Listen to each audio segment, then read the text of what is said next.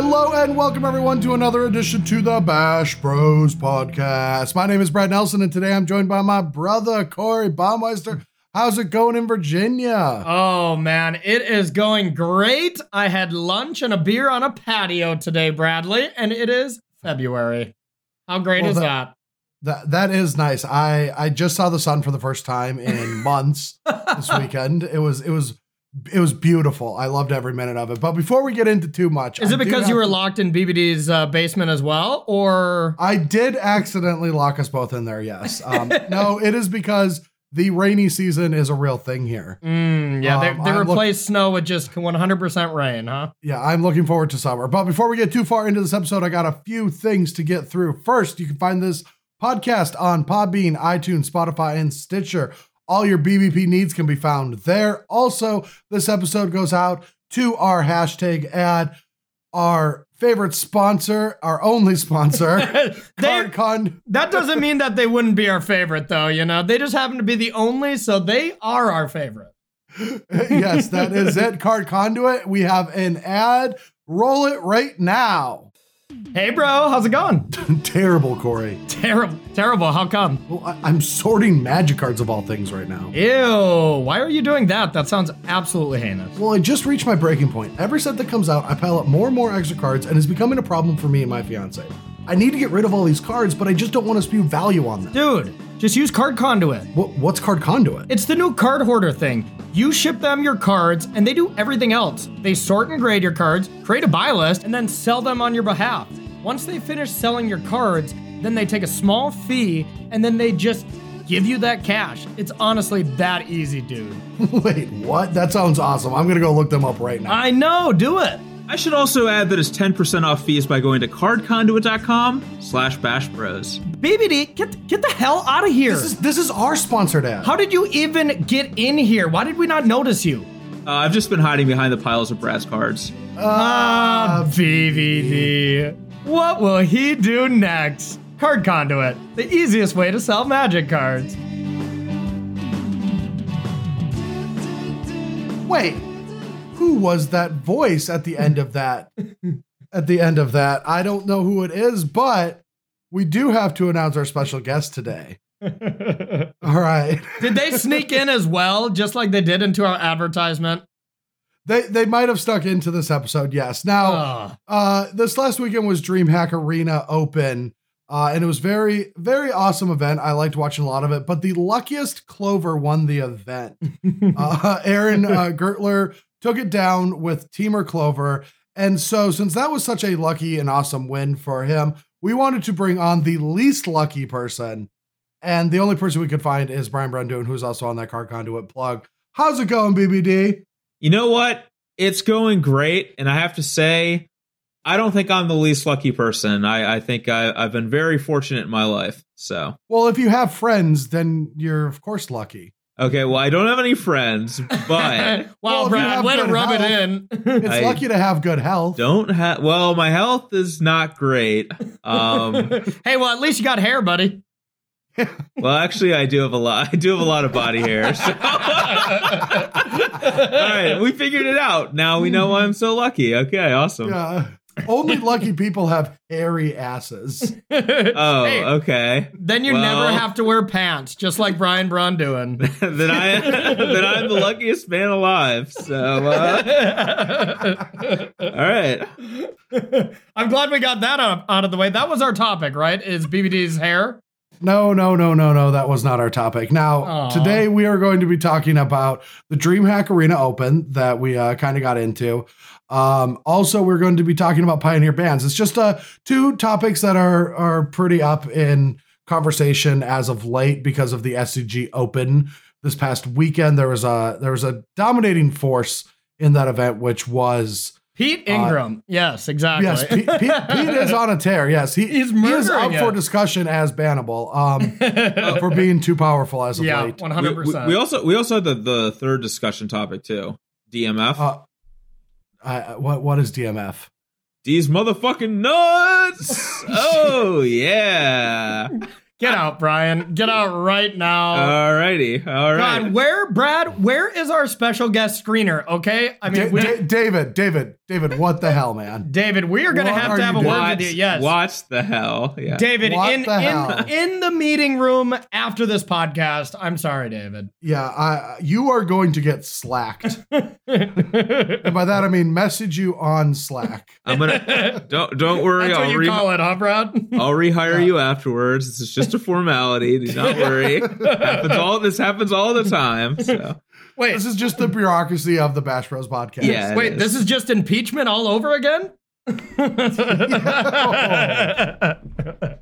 My volume just will not stay. I think it's getting worse. Oh, now you just got louder. Nice. I know, because it won't stay, and I don't know what's going on. I'll just not deal with it and make John deal with it. We gotta fix it. We need somebody to join our casting crew as Brad's volume control. So I don't get what's going on. Whenever it doesn't happen when I stream or when I do something else, but for whatever reason, how Audacity interacts with my computer, if I like yell too loud, then it'll autocorrect my volume and go really low. And then when I speak quieter, then it won't pick up. And so like there's been episodes where people are like, I can't hear Brad.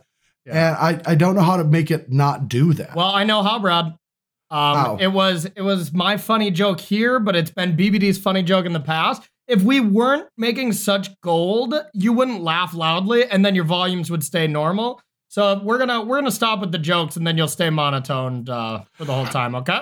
I appreciate how you turned it around to compliment yourself. That was not just me, Bradley. Also Brian. I wouldn't leave my special guest out. All right. So we're gonna kick off with DreamHack Arena open this past weekend. Yeah. This was in Anaheim, California during the DreamHack convention. First time we saw Magic Arena at one of these conventions in a big stage. In an open format, basically. We've never seen it where just anyone can sign up before. Yeah, well, there was a little issue with that. So the tournament said you have to bring your own computer. And on site, there is tickets that you would buy to bring your own computer to the convention. Yeah. Those didn't apply to the tournament, but that wasn't really written well into it. So when people went to buy tickets, they thought they had to buy these bring your own computer tickets that were sold out. So just people didn't show up to the tournament. Okay. There was less than 100 people that ended up playing in this, which sucks because they put a lot into it. I thought the coverage was great. The Twitter account was great. Yeah. The player profiles looked better than anything I've seen in Magic yet. Yeah. But just because of this little thing that Magic players aren't used to, they thought like, oh, if I do this right, I have to buy my ticket for the convention and I have to buy this bring your own computer that I now can't, so I can't play in the tournament. When they could have just rolled in with their computer and it would have been fine. Yeah. That is unfortunate. That is highly unfortunate. That's just a thing that just happens anytime you try to organize a group of people for anything. And it's really unfortunate. Like, I honestly believe that there is way too little emphasis being put on things like providing clear and concise information to people when it comes to this kind of stuff. Like, every time I try to sign up for a Grand Prix, I never know where I'm supposed to go. You know what I'm saying? Like, it's just, the process is always way more confusing than it needs to be. That's actually one thing I really appreciate about Star City Games is the process for signing up for a tournament with them is very simplistic. And I don't know. It's just that I feel like anytime there's like a Magic event happening, there's always lack of clarity on some issue. I really wish more focus was put on that. I think SCG just plain and simple just has the most organized events that I've ever been to anyways. You know, everything's just pretty well designed and well laid out. And the tournaments go fast. Yeah, I mean, exactly. I will hashtag sponsored. Yeah. Say that Star City Games runs the best tournaments that I participate in from an organizational standpoint. Ooh. You're not supposed to lie after you do the hashtag ad. Oh, wait, maybe you are, actually. You're not supposed to lie after you do hashtag ad, hashtag sponsored. Yeah, no, you can lie after that. I think you're supposed to lie, because what if the truth isn't in the benefit of the hashtag sponsored? Yeah, okay, fair enough. That? Yeah, no, once you say, like, I'm sponsored by this, you can lie through your teeth. Yeah, gotcha. Then you're just an ad at that point. You're an actor.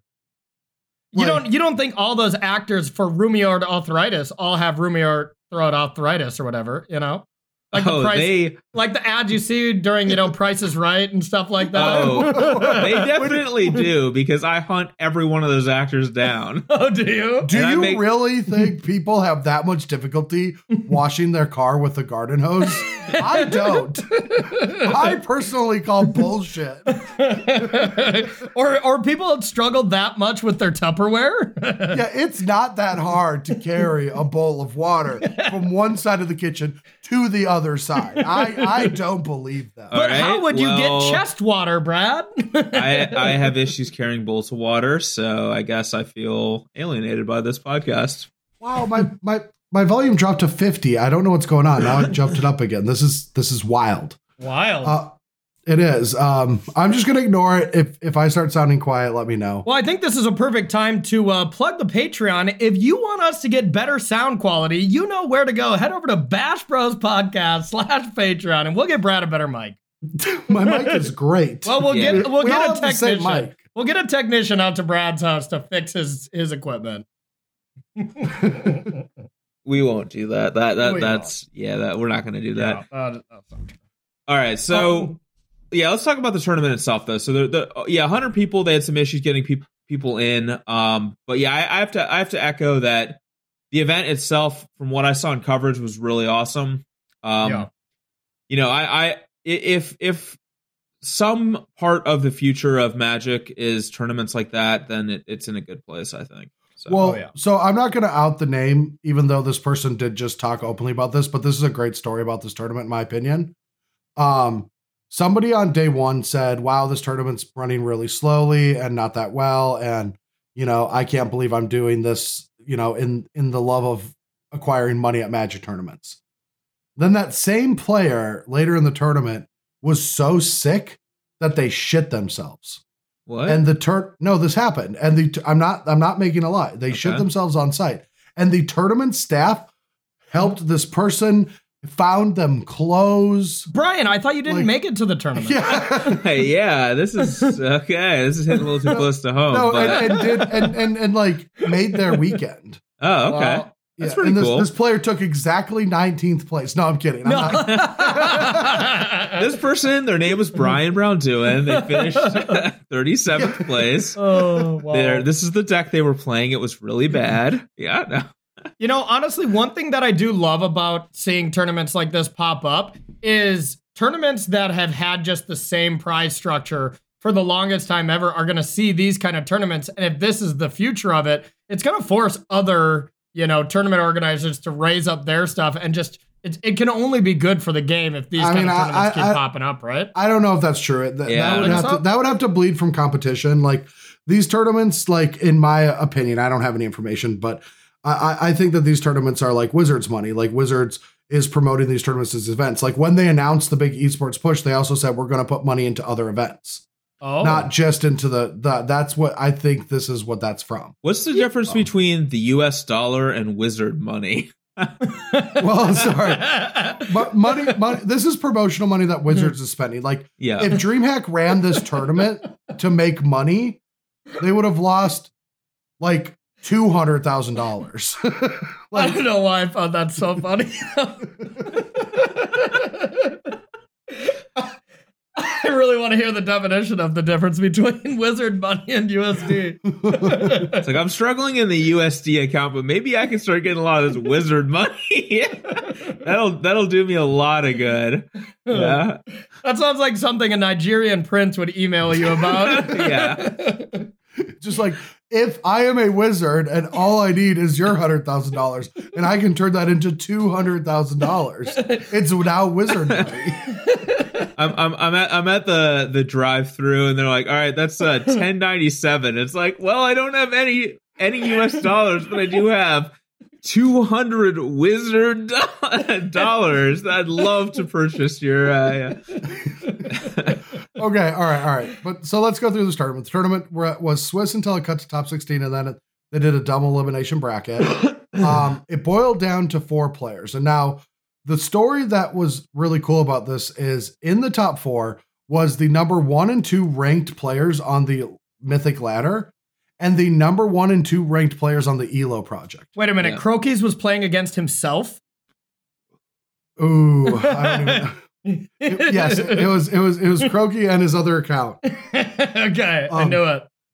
No, but like that was just kind of cool. Now, for those of you who don't know, everyone should be aware of the latter, but the ELO project is just a privately run website that just, back in the day, there was a rating system based around ELO, and that was just like everyone starts at 1,500 or 1,600, and you get certain point values for each event, and it's when you run into yourself. Now, Yep. Wizards doesn't support this anymore, but somebody has kept that whole statistic thing going. Yeah, Yeah, I mean, for- there was even a ton of tournaments back in the day that would qualify you if you were like top 50 in your region, you'd qualify for something. But I think that was put to an end because it incentivized players to not play Magic at some point if they got to a certain rating. and they finally, changed that to the mythic ladder that once you get to 100 points, 3 days, 100 rank, 3 days until the season ends, you stop playing Magic. That's right. Yeah. Exactly, yeah. But now they reset it every month instead of it stays the same. So people still play Magic, just not from the 29th on. Yeah. So these 4 players went at it.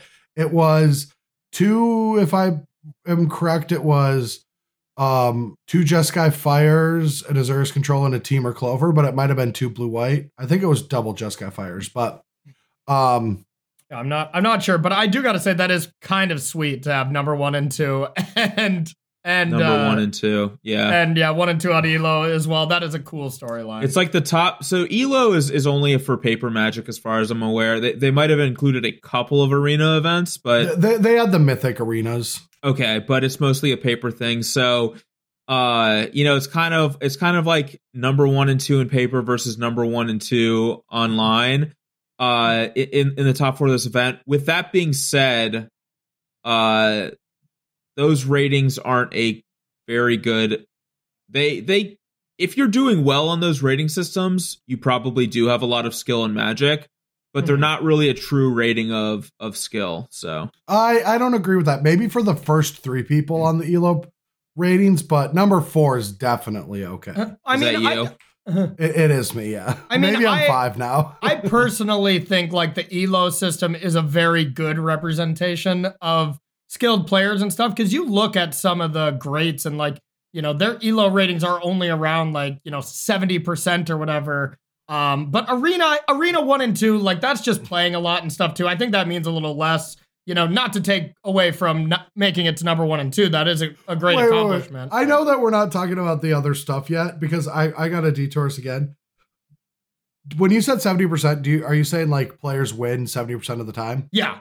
Like the best players win. I mean, like the best. Yeah, but are at around 69, that's not 70. The problem is that ELO does not measure that very well. So really? let me give you an example. If I won 100% of my matches 5 tournaments in a row, and then I lost every match I played the next tournament to people who had very bad ratings, I would have a pretty bad ELO rating relatively. Oh, that's true. Because it doesn't just base it on your win and loss. It factors in the caliber of players you played against. And the more you win, the more points you lose from losing to somebody. And there's variance in Magic. So like if I have a really high ELO rating and I go 11 and 4 at a GP, I might lose points. Whereas somebody else goes 11 and 4 at a GP and they gain 200 points. Yeah. Oh, that's true. That's true. Like people who are doing well in these rating systems are generally very good players. So that's not like what I'm trying to say. Yeah. But it's not an accurate representation. It's not like number 1 on the ELO rating is better than number 5.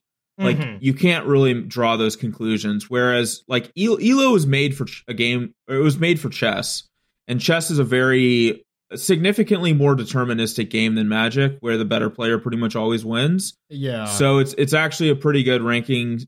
I don't even think they use it anymore for chess, but it's actually a relatively good ranking system for chess. But in Magic, it's not because there's just so much variance. Yeah, I guess the thing you would have to do for Magic players would just be win versus loss, win divided by loss to find your actual win rate. If you just added up all your wins and all your losses.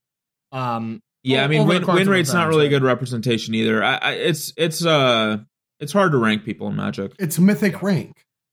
Yeah, sorry, I forgot. It's how many die rolls you win. Yeah. But also on the 70% thing, no one is 70% winner, Corey. Like, I mean, there's been times that people have been. I mean, I know you have at some point, Brad. I know I have. I'm close. Point, I'm close to that at Grand Prix or / standard, but all combined, I'm like 65%. I'm looking at it right now. Well, like John Finkel, one of the greatest of all time, is at 63% win percentage lifetime. And then even if you're like and stuff. For Pro Tours and Grand Prix. And if you're like saying, well, he's no longer the GOAT, Paulo is. Paulo's still only 63.9%. Like good Magic players don't actually win that often. Yeah. Like they just win the ones that count. Yeah, the spike is true. Good players don't win that often, but if you took a tournament and you had a bunch of 60% players and a bunch of 40% players, a 60% player is going to win the tournament most of the time. So, like, no way. I mean, yeah, I guess that just seems kind of obvious. Well, the point I'm getting to with that is that you're going to see a top, like, people are always like, this is a stacked top 8, etc. And then people see like, oh, these same players are top 8ing all the time. These really good players are always making top 8. And in people's minds, they think, okay, they probably win like 80% of the time or whatever to make the top 8. But that's not really how it works, because it's like a rotating cast of good players making top 8 a lot. Mm-hmm. It's not always the same people, and it doesn't actually take that high of a win percentage to be more likely to make the top 8 than somebody with a lower one. I don't know if I'm explaining it particularly well, but like if you had like let's say you had 100 players in a tournament who were 60% win rate and the other 400 were 40% win rate, like you're probably still going to see a lot of those 60%ers doing well, even though they are only 20% of the field. And that's only at a 60% win rate. So that's the point I'm trying to make. So here's a way that I'm just going to explain like how math sometimes is stupid. Love it. Like, and these are like kind of fake numbers, but you know how like, you know how you sit down and play 10 game sets like for like Pro Tour testing and stuff, or that's something for those of you who don't know, like a lot of times pros will just sit down for 10 games, collect that data, make some changes to deck, sit down, play 10 more games. And, if you're 40% to win a matchup, that still means sometimes when you play those sets, you're like 10% to go 8-2. And so like sometimes if you just take the small sample or the hot hand that you call it, you'll take a wrong data sample from that. And I think looking at top 8s is also an easy way to take a wrong sample size of data. Oh yeah. And it's a tough thing to avoid too, because I mean, you play 10 games in a row and you just get destroyed. No matter what, you're going to be kind of discouraging games. So you kind of, you think that maybe your deck isn't good or whatever. And I mean, that's a tough thing to not realize. And some players on our team, especially, are better at that than others, you also get the thing too, where players like on a team will be like, I'm winning this matchup. And someone else is like, but I'm winning it from the other side. And it's like people arguing with each other and being like, and Seth's in the corner and be like, I haven't lost a game in days. Yeah, Seth is like, I've been winning with both sides. But it's like you get people like you get those arguments in teams, and like sometimes it's a result of some people play decks better than others or things like that. But also sometimes it's just small sample size where one person just had a good set, one person just had a bad set, and they're drawing far too big conclusions off the small amount of data that they have. And like one person's like, oh, this matchup's so good. It's like, oh, you played 10 games. You can't know that it's so good, And we don't get to like grab as much data as we want. I can't believe this is what we're talking about, but this is where we are. Yeah. And I don't like, what was I going to say? All right. So you know how this always happens where you're like practicing for tournament, or even you're at a tournament and it's like, well, who wins the Fairies Sultai Delirium matchup? And all the not fair spirits. And all the spirits players are like, I do. And all the Sultai players are like, I do. And that kind of shit happens all the time, right? Yeah.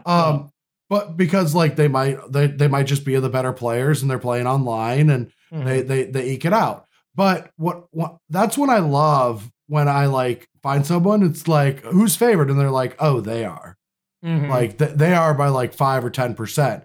And that's always the person I want to trust. Yeah. If I can't test it myself or if I just need this data, you know? So I thought Brad, I thought Sultai was favored against Spirits at the last Pro Tour, so test with me.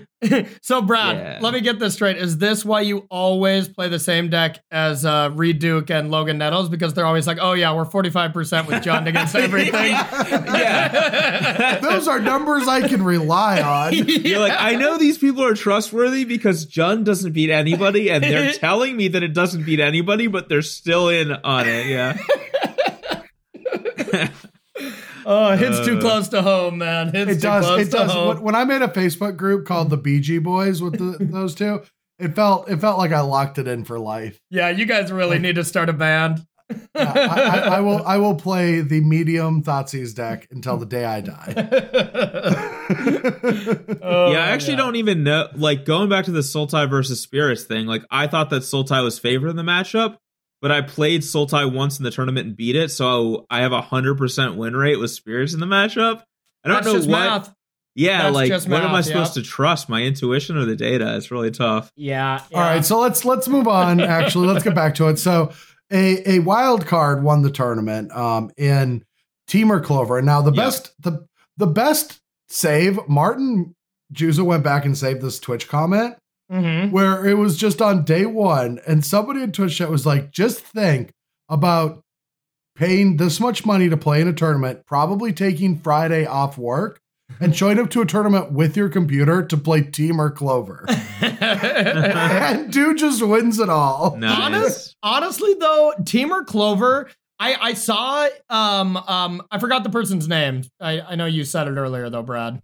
What was his name? Aaron Gertler? Aaron, yeah. Oh, you mean Aaron Gertler, the name that is on our... Oh, yeah. Sorry. Anyways, I saw Aaron, his win percentage, like, against certain decks or whatever, and he was just, like, 15-0 against blue-white, and I think that this was such a good tournament to just metagame heavily against blue-white, and I mean, Innkeeper and Lucky Clover are just so hard for, like, two of the biggest decks in the format to deal with. So, I mean, it makes sense, and I've been playing this deck since then. This deck absolutely destroys blue-white. Oh, yeah. No, I actually, it was sad because I'm transitioning in a bad way. I was like, it's sad because on Saturday night, I went out to eat with Brian. Okay. That's not the sad part. I was going to say, that's pretty mean. It was kind of sad, though, but... It was sad. We did go to Chinese buffet, and I lost the game. And it was expensive. Oh, that's too bad. Yeah, it was a nice one, like one of those fancy ones that have crab legs. Okay. Don't let Brad get your pity for that. I've lost every game since then, and every game preceding that point. So yeah, I think there was a point where where BBD lost 11 coin flips with Brad for like every movie they went to. They weren't for a coin flip. They weren't. He was 33%. Yeah. So Brad, I don't feel too bad for you on that. Sorry, bud. I love you, but it is all right. But no, so I actually would like played against Teamer Clover a couple times online, but my opponents weren't like, I could tell they weren't that skilled, and I beat them, but I felt that they made some mistakes and I should have lost. Okay. So I was like, you know what? I have to start playing this deck. And then I just like sliced through. Now I bled all the way down to bronze. And I used Jeskai Fires to get myself to somewhere in gold. And then I found myself in the middle of diamond without losing a match with Teamer. Yeah. And I was like, I was really impressed. But around in between this time, when we went out to eat, I was like, yeah, I'm starting to play this Teamer Clover deck and I think it's really good. And Brian's like, oh, you mean like the deck that's at this tournament and like this person's crushing with it? And I was like, I am not aware. And then I like looked into it and saw that like this deck was getting popular and now it won. So now it's like really hyped. Yep. So I'm sad that we don't get to secret in on this metagame challenge, but I still think the deck is powerful enough to power through this. Yeah. As long as that like Teamer Reclamation, because I think that's the bad matchup. That has to start getting played heavily, but I think that deck is just so much dog shit against everything else. Yeah, I think Teamer Rec and Red were like kind of the rough matchups a little bit. Like just getting Embercleave can still be a bit of a problem, it seems. But those decks were just not hyped after Worlds. You know, I mean, Mono Red is still a little hyped, but Team Wreck got hated on so much after Worlds just because it did so poorly. I think Red and Team are really close. I don't know which way I'd go with the matchup, but I've been like feeling pretty good about it. Like Red and Team against Red with Team or Clover. Yeah, I've been doing well with that. I would be more afraid to play against Fires just because like they can just kind of do their thing. Sure. But I mean, the one sick thing is if you like, I did this for my dropping bombs here. No problem. A quick plug here. Hashtag sponsored. Hashtag. Check it over at StarCityGames.com. I played it through a couple matches, and I mean, there was just a point where I had like Clover. They went, Fires into Sphinx. Like I dealt with that, and then I just went Granted, and had the copy. And I went and got that 1 mana destroy target enchantment and then got a Disdainful Stroke. And I'm like, oh, wow, they're so dead now, Oh, yeah. No. Wait, there's a 1 mana card that destroys an enchantment? Well, it puts it at the bottom. Sorry, okay, Brian. There we go. There it is. I'm surprised you even knew. I didn't know you were still playing Magic. Oh, I'm not. But I did But you're watching coverage. I did somehow know that. Yeah, I did watch a little bit of coverage. I did know that card existed. I mean, that's couldn't have you. We were past the statute of limitations on your hashtag sponsored for you to still lie to the audience. So. Oh, was I? Do I need to wait for like another minute? Is it 2 minutes or I don't know the rules? So. Yeah, I don't know the rules either, but the FCC is. I will say one of the rules is staying on task at this point because we've derailed way too much on this episode already. Well, that's your job, Bradley. And that's why I'm going back. So the thing about Granted and Lucky Clover is one tutor sometimes won't be enough to swing a matchup, but some combination of the cards, like every time I feel like I get 2 cards, I just get to sculpt a game plan. It's not just one reactionary card. Oh, yeah. It's like against Red, for example, I'm like, I'm in a bad spot, but I have exactly 9 mana. So I granted for the equipment, the Shadow Spear, and the Domri's Ambush, and now all of a sudden I gain 12 life. Yeah, and I think another thing about this deck is the Escape the Wilds in this deck. In a normal deck, just like a Gruul Beatdown or something, that card is pretty bad because you usually get like 1 card you can't cast. But with this deck, like you have all the split card action where you might be able to cast your Lovestruck Beasts and your Bone Crushers, but then you just don't have enough mana to cast your 3rd adventure creature, but you do have enough to just adventure it.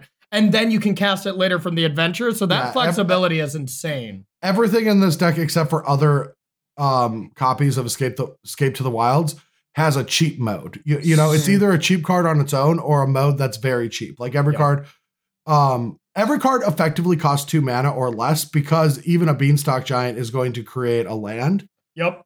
So it's really easy to cycle through all of 5 of those cards. Yeah. Let me ask a question. So outside of a few sideboard cards, this is basically the same deck that existed months ago in a previous format. Like, why is it good now when it wasn't good before? I have an answer for that you can find on Star City Games right now. Chill it! Oh, wow. Yeah. No, so we talked about this a little bit this weekend. When the deck came out, clearly it's just an adventure strategy. It's literally a block constructed deck with dual lands. Yep. And but that was back when Field of the Dead Golos decks were around. They banned that. Then Oko showed up, and guess what? A 2 mana artifact is still not safe against Oko. And then even when they banned that, just Simic Ramp was like the only thing people playing before the new set. And I do not imagine that this deck has a good Simic Ramp matchup. Yeah, it does actually. I don't know if that's true. Like I played a little bit with Clover before, and I was struggling with ramp decks. But yeah, it seems like Nissa is just a pretty solid card against us. I don't know about Nissa, but a lot of the other over the top cards were difficult to beat. But. Yeah. So here's a fun card. It's not in his list. I don't know if it belongs there, but I added one to try it, and I like it. I just have a Mass Manipulation in the sideboard. Ooh, that's good. I never liked the Once of Future. That was the only card I didn't like in testing. That card is good. You think so? I just always found like I got Escape the Wild when I wanted a value card, but maybe I was doing it wrong. Sometimes you just get both, and you're just like, you're going to value out. Yeah, it's good luck. I just drew 11 cards. The thing about Once and Future compared to Escape the Wilds is that it's kind of deterministic. Yeah, and there's value in getting a card that you know what you're getting from it. Like there were times where watching coverage where Aaron was getting Once and Future a lot of times in spots I probably would not have gotten the card just in like based on my noob understanding of the deck. and he would get the card, and then he would play it, and it's just like, okay, like he has the option to get specifically these 2 cards that deal with this specific situation that he's in. So there's a lot of value in having access to that, I think. Yeah. So, yeah. And that's fair. But yeah, so I had that for ramp decks, but here's my theory is this deck popped up 2 days before the Mythic Championship 7 decks were due. Yeah. I remember because like the last day I played it a little bit and I'm like, is this real or not? Is this something we should worry about? Because we're about to lock in Blue-Green Flash, and a Temur Clover deck just popped up, and I'm like, fuck, man, like if this is real, we are in trouble, right? And because you don't want to play Flash deck against cards like Clover and Edgewall Innkeeper. They're the worst cards. And already, I thought that Black Green Adventure would be one like lower played, but still a deck. And if some people showed up with that, and a team showed up with Temur Clover, it was game over.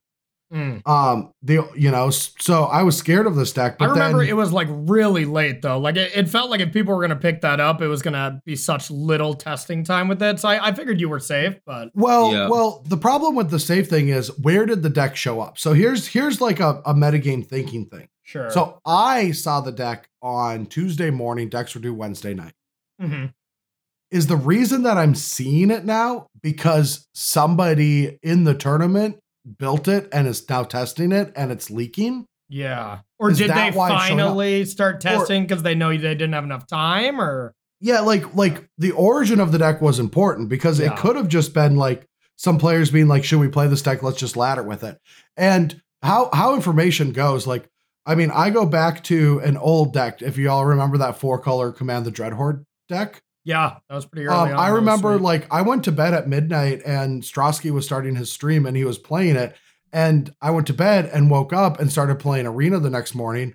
And it was 50% of my opponents. That was 10, it changed the metagame, not 50, but like a lot, like at least 25%. Yeah. And so like the metagame goes from 0% of a deck to 25% in my view.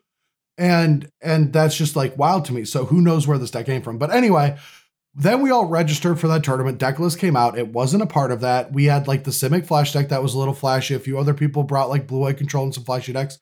And then everyone dropped the format that from the competitive standpoint, there was no big tournaments in the format for a while. And because that was already after the last Invitational. And so this deck never really got a chance to fester in a competitive environment. People would play it on the ladder, but like at the time, no one was paying too much attention to the ladder from a content perspective. Yeah. So Aaron was in there grinding this deck, staying on top of the ladder. I read all of his Reddit posts in the last couple of days because he posted a bunch of stuff on Reddit. He made articles. He was still like on high ladder for all of these seasons, but it just didn't get to all of us because there wasn't a tournament to promote it. So then it makes a whole lot of sense that I think this deck has just been good since the end of December. Yeah, I mean, I have played it from time to time on the ladder, but, just maybe the decks weren't tuned or whatever. I was playing good matchups for it. Like, I never really had a big problem with it, but it always looked like it was close to just being, like, insane. And I mean, Innkeeper and Clover are 2 insanely powerful cards that just don't have a very good home right now. Green-Black Adventures is not very good. Just because so many decks go over the top of it right now, that small value is not great. But paired with Lucky Clover is just insane. I also think that the format before was better at grinding than this format is. And Temur Clover is a deck that is like all about outgrinding your opponent. Like you're not really beating somebody down with this deck. It takes forever to kill somebody with it. You're just generating advantage every turn and eventually burying them with it. The problem with that is that when other decks can play the same game plan at or better than what you can do, you don't really have a good deck. So back when like people were playing food decks and stuff that I think are favored against this deck. I mean, granted, that's with very little. I played some against Lucky Clover when I was playing food for Mythic Championship 7. I played that matchup a number of times and I felt like the food deck was favored, but maybe it was, small sample sizes again.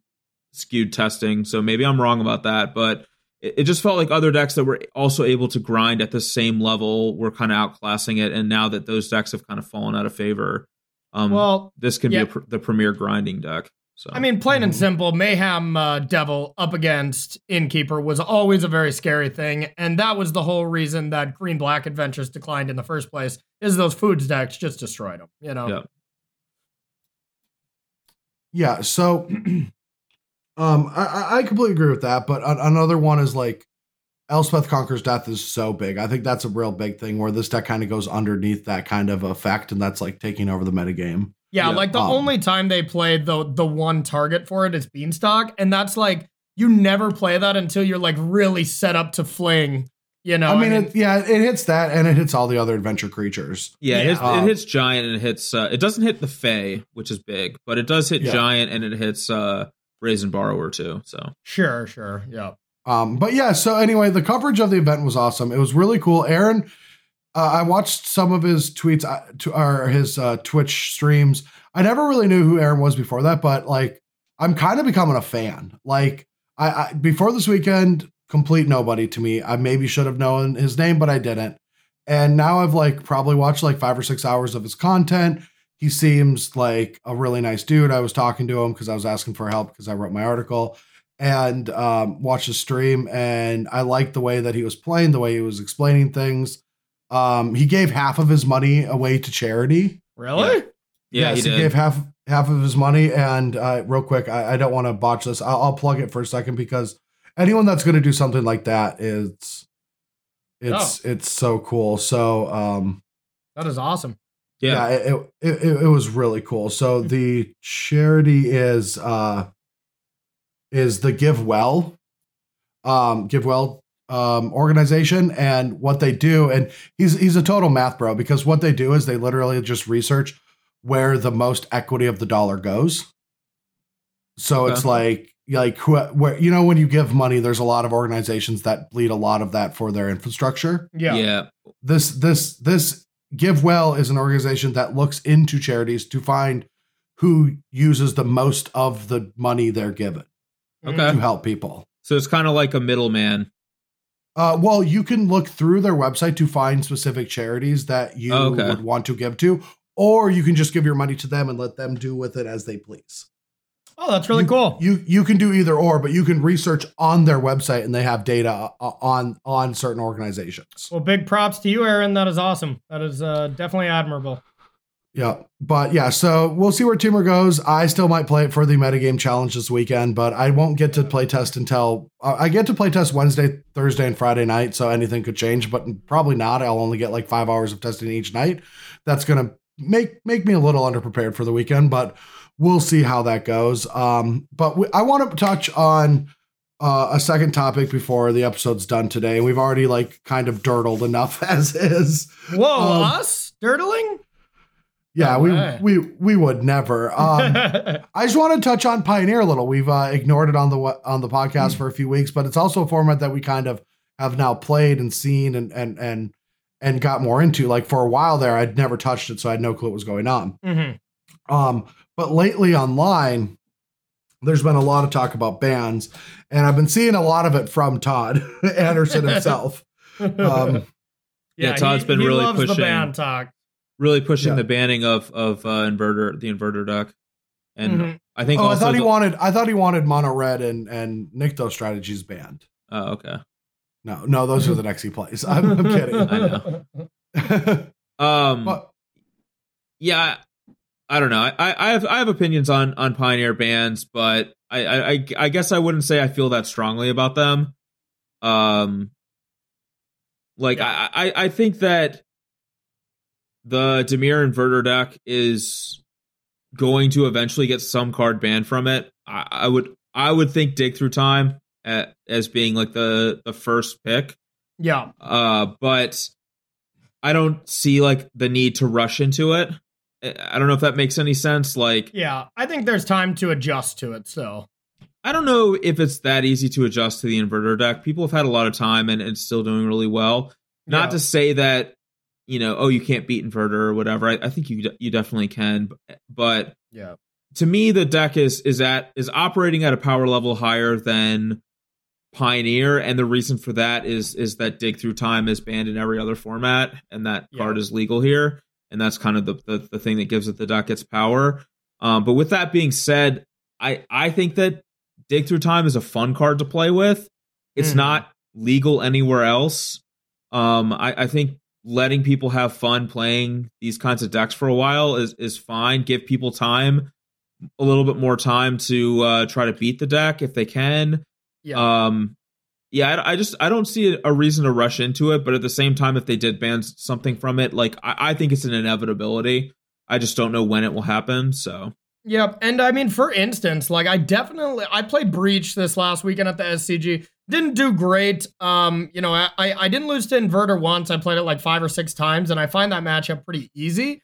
But, I just found the combo itself, it's insanely complicated for the amount of power, I think. I think Inverter is a better deck just because the combo is a little bit more straightforward. There's some very powerful cards and stuff like that. But I do think it had a good match against Inverter, and I do think there's other decks that feel the same.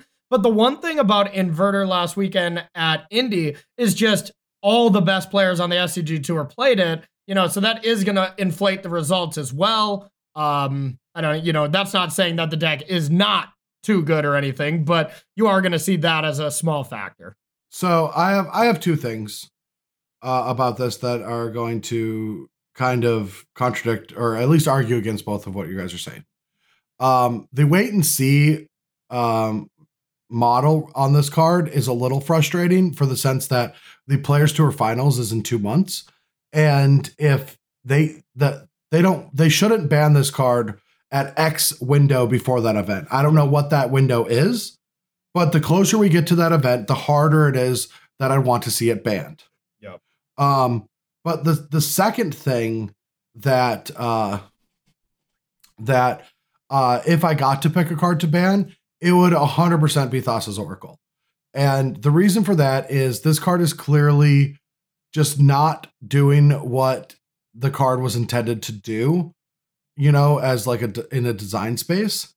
So it's not scrying 2, or it's not scrying X where X is equal to the blue devotion. No, it's doing what the text says. Okay, all right. But it is being slotted into an array of different strategies as the win condition. Like I'm seeing it in ad nauseum builds. And I'm seeing it just in, a bunch of different strategies. A one-of kill condition in Breach. Yeah. Yeah, it's the Breach win condition. It's the ad nauseum win condition in Modern. It's, it's this Dimir Inverter Dex win condition. And usually usually there's a powerful spell that gets banned because it's doing something great, but then there's something else that causes another powerful spell to get banned. A good example of this would be every single card Primeval Titan has got banned from Modern. Every single one. Yeah, Urza's had its fair share of Midas touching as well. Which cards has Primeval Titan gotten banned from Modern? It preemptively got Green Sun Zenith banned. Sure, I guess it got. I think Green Sun would have been banned anyway. I guess the Amulet card. Yeah, I got Summer Bloom banned. Yeah. That card might have been too good anyway, though. But yeah, I see. I understand the point you're making. And like I said, Dig Through Time is a very fun card, and the thing is you might ban that card, but then somebody will perfect a different combo with this card. Yeah, I mean, how hard is it to throw Tasigur and Stubborn Denial or something like that in Inverter? Well, like some delve mechanic that can also be good in the deck. I don't think taking out Dig is going to kill that deck.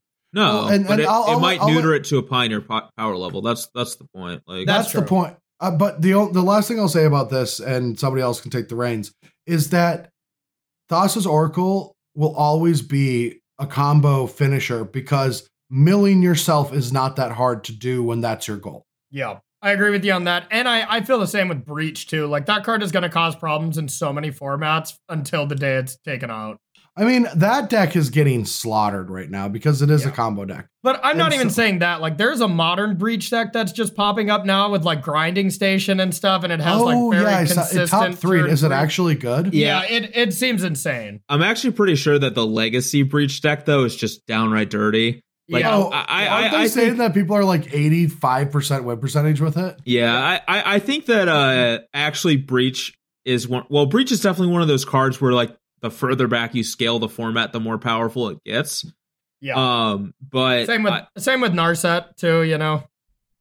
Yeah, I think Narset's for a slightly different reason, in that people in that like the older the formats, the less powerful creatures are, and creatures are the general way in which you pressure a planeswalker. And the more degenerate card draw spells like Recall and stuff that it just shuts down, you know? That too, yes. Yeah.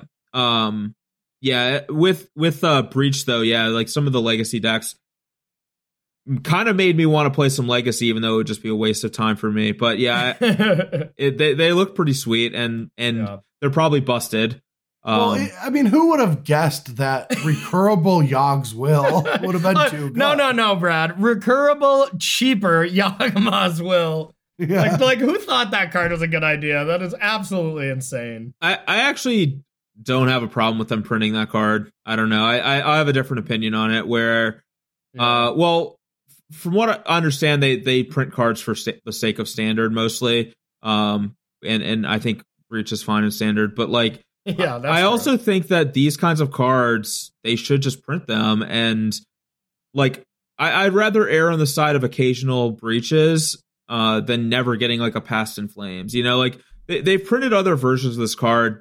Like Past in Flames is also Yawgmoth's Will with flashback, but that card has not broken formats. Oh. So like I kind of like people. I actually kind of hate when people are like, I can't believe they printed this card. It's like, yeah, but you could have said the same thing about these other cards that actually ended up turning up fine if they had just not turned up fine instead. I don't know. Oh, I completely agree with you. I was just being, what's the word, facetious. Yeah, I understand. I'm not trying to throw you guys. Oh yeah, no, I completely agree. They should push the envelope and just ban things. Like it's either that or we just play a very boring game over and over again, right? Yeah, like the other end of Hill Giants. Yeah, the other end of the spectrum is like, oh man, I have two 3s on my side of the battlefield. My opponent has a 4/5. What is supposed to happen? Like, yeah, and they banned, and Giant Growth was deemed to be too powerful. So how am I going to get through? Oh yeah, it's like we're back from commercial from the 2020 Legacy World Championships. It's about to be Kai Bude's turn 6. What does he have? A 6th mountain and Shivan Dragon. Yeah. Oh, it's Shivan Dragon. I thought Doomblade was banned. How does that get in there to kill that Shivan Dragon? No, Doomblade was just errated, and it now only kills red creatures. Sorry. I mean, I appreciate the absurdity. Like when I said, like, you know, who thought that would have been good? It's more like I look at these decks and it's like, oh, so now we can just what's the brainstorm card? The brain freeze. We can just brain freeze our opponents out on turn 2. Oh, that's what they're doing in Legacy. Okay, have fun, kids. Yeah, I mean, even my next event is Modern in not this weekend, but next weekend. And you best believe I'm trying this Urza Grinding Station Underworld Breach Abomination that just looks to be insanely powerful. It's also really fun to do the back in my day because, like, back in my day, turn 2 was when you wasteland and dazed your opponent. And that was a good turn 2. What are you talking about, Brad? Back in our day when we started playing Magic, we played a Well-Wisher and we set up to gain some damn Legacy. Oh, okay. Yeah, I was like, I don't know what you're talking about. Back on turn 2, I played a 1/2 for 2 with no ability. It's like, BBD, you did that a couple years ago. So. Okay. Literally back in my day at my first Seal tournament, it was Onslaught block, and I opened 2 Exalted Angels. And somebody else had to tell me to play them because I also opened 2 Well-Wishers. And you didn't want to be green-white, huh? And well, I didn't even think of the concept that a 4/5 flying angel was better than a Well-Wisher. That doesn't have to go to combat to gain me life. Yeah. What are you talking about? They can block this. Can't block a Well-Wisher. See, for me, the 2-mana 1/2 was actually like when I first my very first tournament, my first rare was a 7 mana 1/2. So a 7 mana 1/2, you say? I don't even know what that is. This is a horrible analogy because it was Sengir Nosferatu. It's 5 mana to cast, but you could pay another 2 mana to turn it into a bat. So wow, turn it into a 1/2 bat. Get out, yeah, Brian. If you told me what set it was, I probably could have gotten to that. Time Spiral. No, but like, no, Oh, I know yeah. it's Time Spiral now. Okay. You can't I'm tell saying him if you now. gave me a hint, Yeah, I could have probably gotten to that. Like, immediately I was thinking Triskelion, but I'm like, I'm pretty sure that was a 1/1. Sanger Nosferatu just sounds like an anime or something. Sanger Nosferatu? Yeah, isn't that what the card was called? Mhm. But Sanger Yeah. Vampire Nosferatu is a literal vampire name. Oh, well. His name is just Vampire. Yeah, it is Vampire. Yeah. Yeah. Oh, A revolutionary anime, my bad. Yeah, and that's exactly the name of an anime, Vampire. So A pioneer. A 100% pioneer with you. one. I was just very upset that in Ixalan there wasn't a Velociraptor T-Rex. Just dinosaur. Yeah, they Nice. missed out on that one. But no, so I mean, the other side of this, though, moving back to the banning thing, is I'm actually under the impression that before I would like to see another ban, I want some things unbanned because during my testing for PT Phoenix, Yeah. I never lost a game with Soul Tie Delirium to either Mono Red Aggro or Mono Black Aggro, not a game. And I'm talking the sample size was up in the 20s or 30 games. Yeah. And that's counting I'm on the draw. I don't know what my opponent is playing. I don't keep a good hand in the matchup, and I still annihilate them. Yeah. And then at the tournament, you know, I kept saying that to people, and I was pretty sure that I was going to lose one of those matches due to karma at the event itself. Nope, I played against both of them. Even in the last round, I played against Mono Black, mulled to 5 and mulled to 6, and just annihilated my opponent. Yeah. Well, I mean, Uro's a hell of a magic card. Exactly. And so, like, you know, now there's these Soul Tie Delirium strategies that are so powerful, and it's like, you can have Copter back, man. Like, we can give them Copter back. Like, that was an aggressive ban. Oh no, Copter would be way too good. Do you think so? Yeah, man. You can use your Copter, you crew it with Inverter of Truth. Oh my god. That allows you to discard a card to set up. No, BBD. You crew it with your Satyr Wayfinder that you just played in your Breach deck. You get an extra card into the yard, combo off post combat. Oh my goodness, that is a little too powerful. You're right. Oh yeah. All right, I'm gonna actually say you Inverter, but you have 4 cards in your graveyard, and they're like, I'm safe from Jace, and you're like, Yeah. I have this Copter. Didn't need an opt or anything. Yeah. Oh man. No, but like, I think some cards should come off the ban list. And now, truth be told, I don't know the exact ban list off the top of my head, and I don't know what I would pick or what I wouldn't pick. But like these aggressive decks, like if you ban the combo decks from the format, then these mid-range decks, and then it just becomes mid-range and ramp decks. Yeah. And like the control decks can't compete, and the aggressive decks can't compete. So I don't actually like making a combo ban right now until the aggressive decks have better legs. Also, combo decks I don't think I would have held this opinion years ago, but I think combo decks are actually like great for a format. As long as they're not oppressive, they really put a check, like exactly what you were saying. They put a check on like the absurdity that becomes the mid-range, like out mid-ranging your mid-range opponent.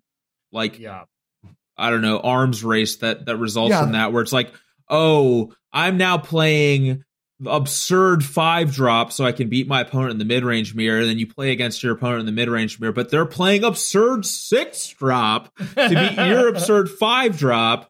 Yeah. And then you absurdly drop from the tournament or whatever. I don't know. It's just it that kind of magic is there's fun in it, but it shouldn't be the only option you have in a format. And combo decks make sure that people have to build balanced strategies because they have to respect them. So yeah, I think like some of the healthiest formats are some when you can have like, you know, 4 really good decks with one of them being combo, like combo, aggro, mid range, you know, and control. I know control has not been great, but when you can kind of get all those pillars, then it's really fun. But usually it boils down to like 3 decks. I feel kind of a rock paper scissors. This is a really like semi unrelated hot take, but I think formats could exist without ramp and be totally fine. I think ramp is just the least fun archetype. Ramp what? is No, I don't know what I'd do in a standard format that didn't have 14 different varieties of ramp spells. CBD, I think you've just been wronged by Nissa too much in the last year and a half. It started way before Nissa. I was wronged by Elvish Mystic too many times. I think the day that broke Brian Braun is when he got convinced to play green-red ramp at Pro Tour Vancouver. Knew he wouldn't do well, didn't do well, but also lost to mirror matches because they drew Elvish Mystic and he did not. Oh. And I feel like that's the day I saw Brian. There was that. You're almost correct. At 1-4, I was playing against Javier Dominguez. Yeah. This was before he won every tournament. We were both 1-4. I cast a Genesis Hydra for 8. And I put a Sylvan Caryatid in play and then lost. So that was the moment that broke that card me. Does, huh? What was that? I'm guessing that's not the ideal thing of what that card did, huh? No. You looked at it. You cast it for X, and you flipped over the top X cards of your library, and you got to put one into play. Oh, okay. Yeah. It's usually at that point the sweet spot to Atarka there. Xenagos and mana creatures, and then you win the game. Yeah, that seems better. There's a variety of planeswalkers or giant creatures or even Courser of Kruphix that I could have hit, but instead it was... Yeah. Well, BBD, here I got a real question for you. Did you consider taking one of the better cards out of those 8? I took the best card of the 8. Oh, you did? Okay. Yes, I did. Okay. Actually, it might be the best card out of the 8, but not in the context of the game. So okay, all right. Glad we cleared that up. Wow, this is great. So Brian and I, all 3 of us have a friend, Eric, and while we're doing this, he just sent a Facebook message with the modern grinding station deck, and he's like, "How does this win?" That is the most Eric thing possible. Yeah, Corey, you don't know how it wins either, do you? No. Yes, I do. Okay, all right. Okay, I mean, test me here. So, Grinding Station says, destroy an artifact, mill 3, right? Destroy an artifact, mill... Or sacrifice an artifact, mill 3. If you play an artifact, untap it. It's creature, right? Isn't it creature? No, it's artifact, isn't it? Which one's the creature one? Is Grinding Station not the creature one? No, Grinding Station is the artifact. So I mean, you just play Mox Opal, like escape it to bring it back. I'm going to read this because we're on a podcast. Yeah. I'm going to read this. Okay. Grinding Station 2 colorless, sacrifice an artifact. Tap, sacrifice an artifact. Target player puts the top 3 cards of his or her library into his or her graveyard. Whenever an artifact comes into play, untap it. So the idea is you get that, and you get Underworld Breach. You mill an artifact. You just like sack an artifact, mill yourself 3, put that artifact back into play, do that until you find your Oracle and cast Oracle. Yeah, so and you get 2 Mox Ambers going, and then they legend rule each other, and then you're just milling your deck infinite, and then eventually play What Oracle. do you mean? Why would you use 2 Mox Ambers? It doesn't matter. It just... Well, you need the mana to then cast Thassa's Oracle to win the game. Yeah. Oh, you need the Mox Amber as mana. Yeah, right. Exactly. Yeah, so to clearly explain the combo, you cast Underworld Breach. That gives every card in your graveyard flashback, or the ability to be cast again. Escape 3, equal to its mana cost. Use Grinding Station. You sacrifice your Mox Amber, mills you 3 cards. You use those 3 cards to then cast the Mox Amber. That untaps the Grinding Station. Mox Amber makes a mana as long as you have a legend in play, of which you have Teferi, Emry, to provide to be legends. Yeah, and Emry bringing back value artifacts is also insane. Yep. You sacrifice the Mox Amber to the Grinding Station, mill 3, remove those 3 cards to cast it again, untap the Grinding Station. You repeat this loop ad nauseum until you cast Thassa's. Wait, this what?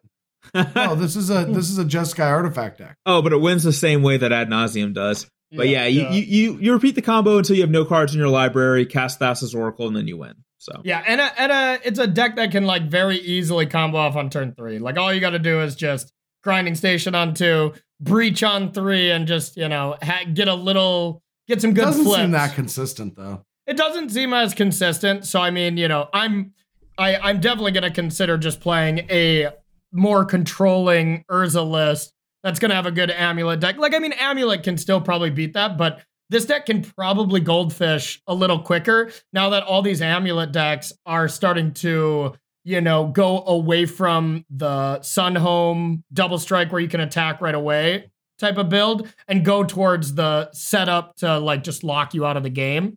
But, that's not as effective against that kind of combo. Yeah, this deck actually looks incredibly powerful to me. Also, it's definitely powerful. Also, like, you have Teferi, Time Raveler to protect your combo. You have Engineered Explosives to deal with Rest in Peace or other hate permanents. That also serves as a 0 mana artifact to generate your combo. I don't know. This deck seems kind of insane. I bet it is. The other cool thing about the combo, too, that I didn't mention is you don't have to have the Mox Amber to start the combo. You can start it with Engineered Explosives X = 0 or Mishra's Bauble, and then if you happen to mill over a Mox Amber along the way, you can use that to then go off. So yeah. As long as you have a few extra cards in your graveyard, you can start with any artifact and then find your ambers. Yeah, you don't even need anything to start with. You just need a grinding station and a 0. So that's how Brad met his fiance. He was just like milling his deck over, and all of a sudden he found an amber. I found an amber. Moving legendary. On from just that. But like, she is a legend. This is just a key example of why Thassa's Oracle is stupid, and I understand that that's my opinion. No, I think it's valid. It's valid, yeah. But that's just my opinion of it, because it's just find every way you can mill yourself, and then Thassa's Oracle can be your win condition. Yeah, and I mean, there can be an argument made that Breach is absolutely stupid, and it enables these kind of degenerate combos as well. But yeah, you need them both essentially. Like, they're gonna be good friends for the next however long until they get back. Well, the debate. But there's Spoils of the Vault shenanigans with Thassa's Oracle. Spoils, Angel's Grace. Yeah, that it's replacing Ad Nauseam at this point, right? Like, you just spoil for Thassa's Oracle in Ad Nauseam now. The real key about it is that, like, this effect has existed before. Like, there's Jace and there's Laboratory Maniac, but those both required you to draw a card on an empty library. Yeah, and the extra text of drawing a card, plus those cards costing extra mana, which is not irrelevant, just made you do one extra step. It's like, okay, I milled myself out and I got my Lab Maniac in play. Now I have to pass the turn because I can't draw a card. My opponent has a turn to kill my thing, or I can do my whole thing, but I don't have the 4 mana, 3 of which is blue, to cast the Jace. I don't know, like, those are actual restrictions, and Oracle just costs 1 less mana and does it easier. So I feel like Jace isn't that big of a restriction, because it does draw a card itself. Like Manic, Library, Manic, whatever. You do need help from something else. Like, I think that one is completely fine. But even Jace, I think, is a little iffy. Like, since you can just activate it and win on the turn you do it. Well, whatever. Is this deck better or worse if your win condition is Jace or Thassa's Oracle? I mean, Thassa's Oracle, because it's cheaper. Yeah, I bet it actually doesn't matter. But it does against, like, removal, because this beats removal. Yeah. But yeah, like, so maybe there's decks with that, but whatever. I don't care anymore. Thassa's Oracle's stupid. Yep. If you can take one thing away from this podcast, it's BBD is lucky, or BBD is very unlucky, and Thassa's Oracle is stupid. I mean, to be fair, I think Thassa's Oracle is a dumb card. I don't know that it needs to be immediately banned because it's no. stupid, I mean, I'm saying this, but there's a good chance that I play a deck with it at both, like both the big tournaments coming up. Well, I mean, playing a card in your deck and thinking it's banned, I mean, that's just good logic. So thinking it should be banned, you should be doing that. If you believe the card should be banned, it should be in your deck. Brian, let's rewind to Barcelona. Did you play the Hogak ban strategy?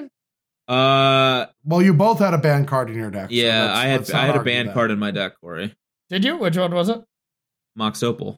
Oh, yeah. That's right. And to be fair, with my just absurd love for Urza, I kind of wish I joined you on it at that point, because I do love that deck so very much. I did love Hogak as well. Yeah, Urza was sweet. Yeah. It's sweet. All right, now we're just in the weeds, just talking about random stuff. So I think that's going to conclude this week's episode of the Bash Bros podcast. Oh, yeah.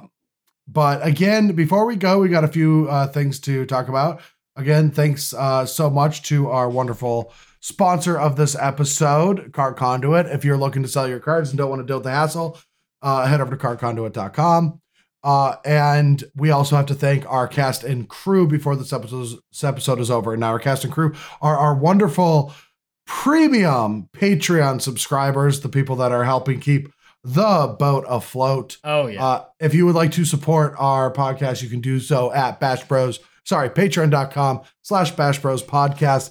But how we end every show, if you are unaware, is we go through our cast and crew and we give all of our biggest supporters wacky jobs. Well, they're not wacky. They're actually their jobs. They're their actual jobs. Yeah, let's not pretend that this isn't real. So. Exactly. All right. Exactly. Yeah. They're important things. So, without further ado, Brian, would you like to kick off our cast and crew? All right. The first member of our cast and crew is EJ Ren, Corey's down player.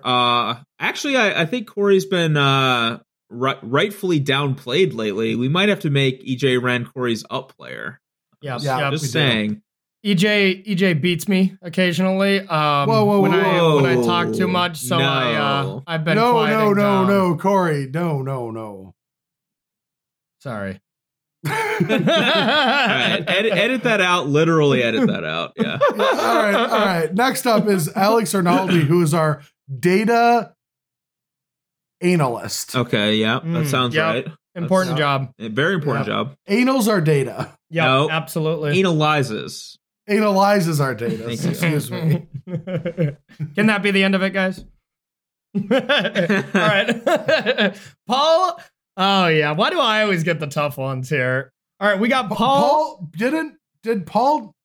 No, Paul has not given us the I think he said I nailed it last time. No. Sure. Last time he said it was by far the worst. Yeah. Oh, come on. Okay, well I'm gonna try. I'm gonna mix it up then. Okay, we got Paul Kakzarowski.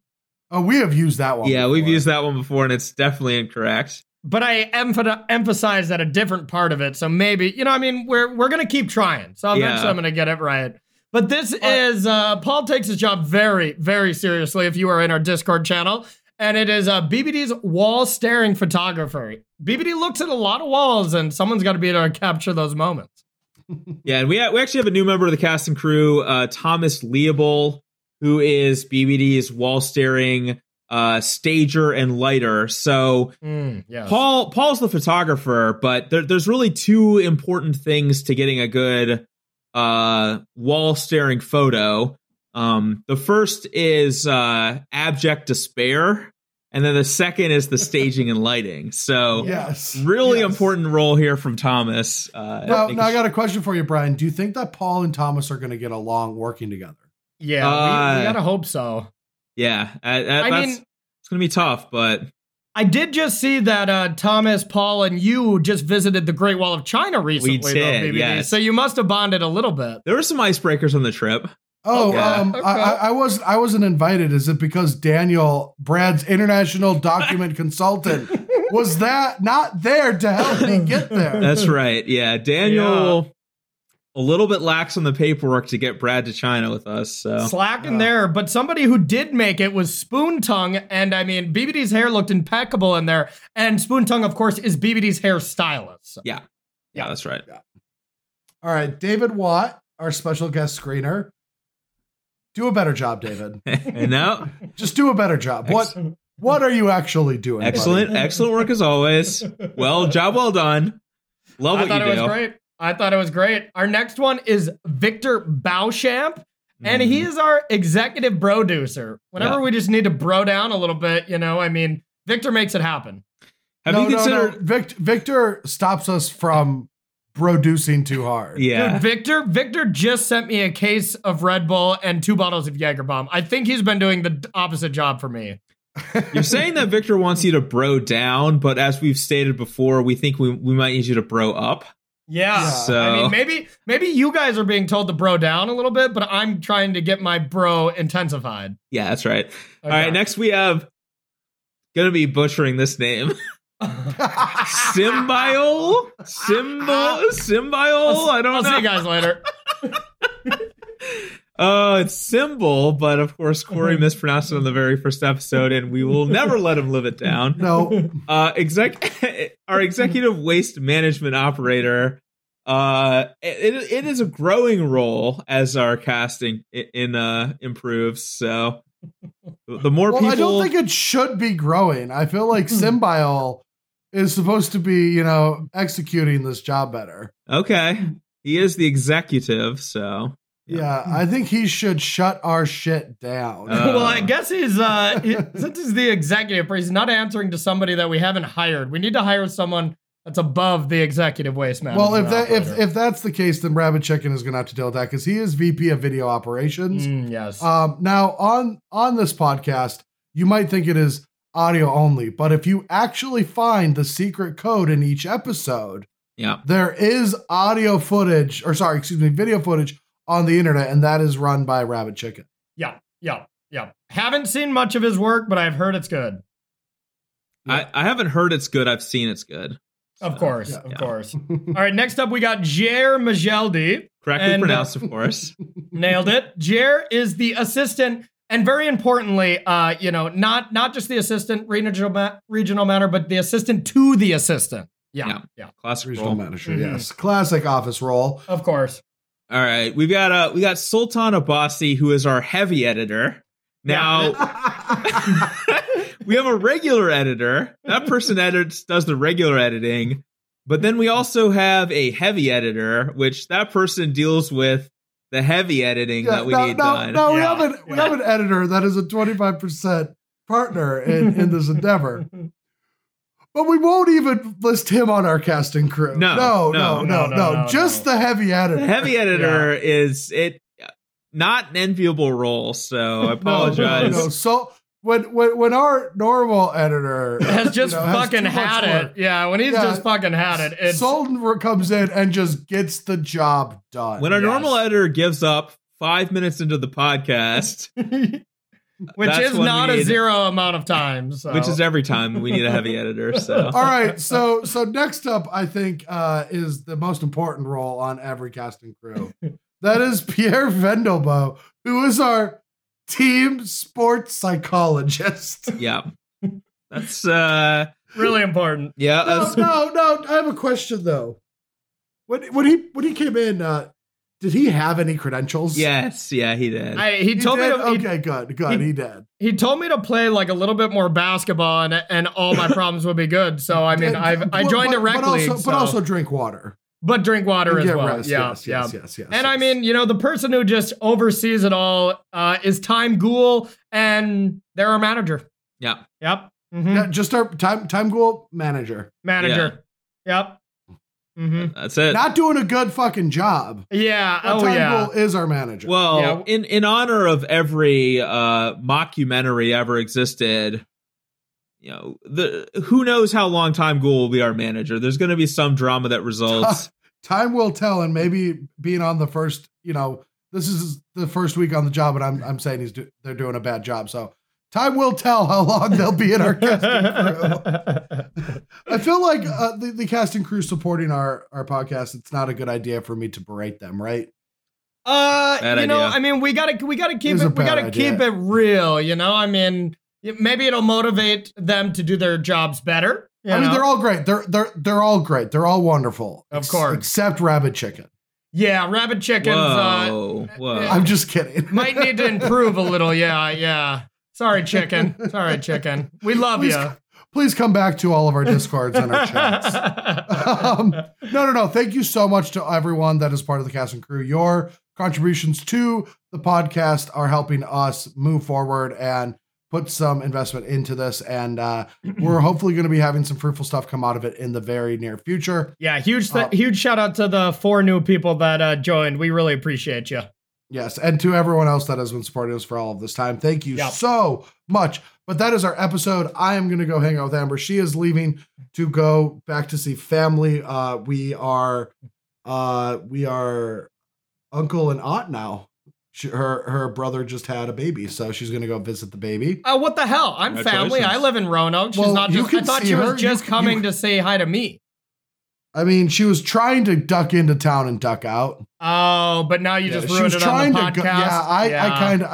I screwed up. Yeah, you blew up her spot, Brad. You just ruined the entire trip. I did. Well, we'll just have Sultan edit that out. Yep. Good call. And we'll have time to go manage your words a little bit better, okay? Yes. Yeah. But no, so then I'm going to hang out with her tonight and then start practicing for that tournament. Next week, I should be a lot more fresh, and I'll be ready for another episode of the BBP. I kind of want to do a mailbag episode, though. Oh, yes, that would be perfect. How should we get the questions to us from the people listening to us right now, Brad? Well, for now, if you are listening and you can get to our Discord, please do so in there. You will be top priority. Yeah. That will be we will not have to sift through and cherry pick. We will answer those questions. So make sure they are very vivid and gross and directed towards BBD. Yeah, and that'll be the best spot to ask questions, but feel free to tag us on Twitter with questions. We can try to pick some out there. And if you have any complaints, of course, from the podcast, tag at Shaheen Surani in case you are new to the podcast. That is our complaint line. So if you have any single problem with the podcast, at Shaheen Surani, and just let us know how we can improve in any facet. And one last thing to say is Brad, 8:30 p.m. Boom. Yeah, I know. I thought we were going to be done by 8:30, and it's 9. It's 9:05. It's 9:05 p.m. Not even close. All right, I'm out of here. Thanks it's midnight here. We will see you next week. Bye-bye, everyone.